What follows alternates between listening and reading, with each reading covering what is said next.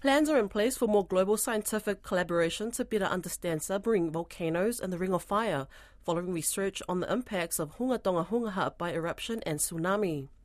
New Zealand scientist and a Tongan government official says the findings from the first Tonga volcano expedition are significant, but more research is needed. Lydia Lewis reports. On January 15, 2022, the Kingdom of Tonga experienced the biggest atmospheric explosion ever recorded on Earth.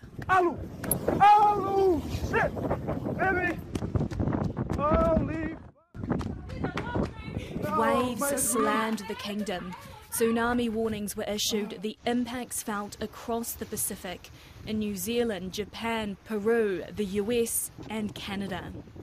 Like a big shotgun blast up into the sky. We expected the caldera of the volcano to just explode and be obliterated based on the size of the eruption. But after we've mapped it, what we've seen is that most of the outside of the caldera is fine, but all the material in the middle is just blasted up and out and up into the sky. And then that's come down and caused and driven the pyroclastic density flows. So those are like an avalanche underwater.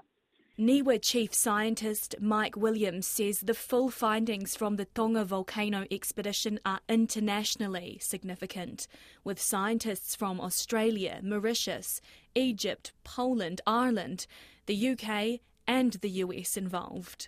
What we've been able to confirm now that we've completed all the mapping is this is the largest event ever recorded by modern instrumentation, certainly the biggest eruption in the last century. And probably Krakatoa, still remains bigger, but it was never observed with modern instrumentation, so it's always hard to make that comparison. For Natural Hazards Principal Scientist Dr. Emily Lane, it has been a once-in-a-lifetime opportunity to research the force of the dense underwater lava flows, one of the biggest unknowns of the eruption. The eruptive column then collapses down and comes raining over the sides of the edifice. This creates pyroclastic flows, which are currents made up of dense lava and volcanic ash. Dr. Lane has been investigating how they contribute to tsunami waves. Some of those currents from that travelled, up to 80 kilometres away from the volcano, so they covered this huge area.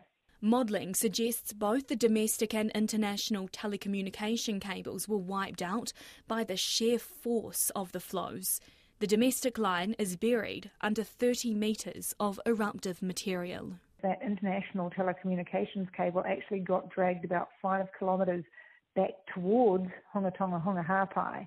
A robot boat operated remotely from the UK by Seekit found signs that Hunga Tonga Hunga Ha'apai is still erupting.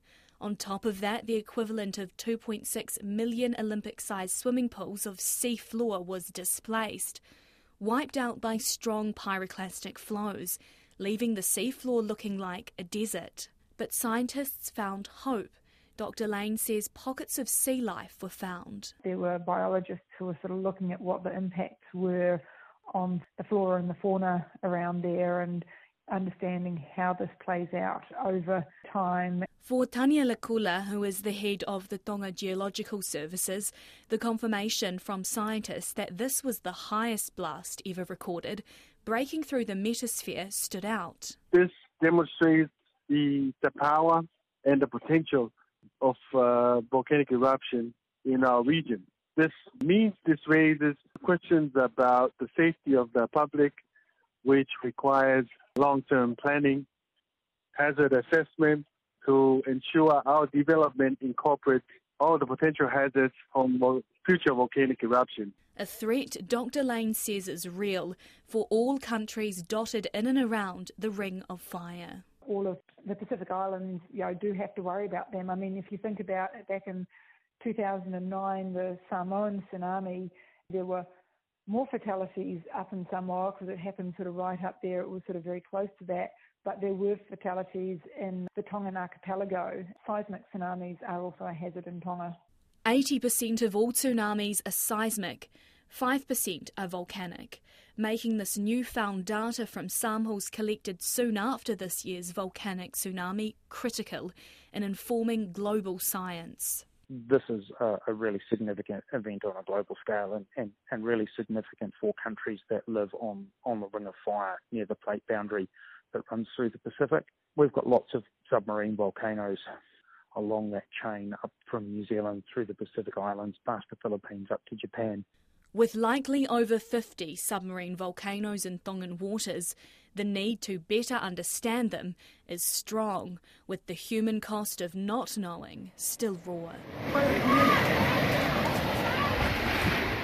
Mr. Kula says discussions have started through informal meetings with NIWA about the next phase of research. So we will have to prioritize, choosing from the largest submarine volcanoes and go from there. And obviously, Ponofo is the next one. So this submarine volcano is a likely potential, and this is potential for eruption, but this is marked as one of the volcanoes that we'll be studying next. Get more information on the structure and the formation of this volcano. Mr. Kula says the findings from the Tonga volcano expedition are to be used to inform long-term planning and to make policy decisions.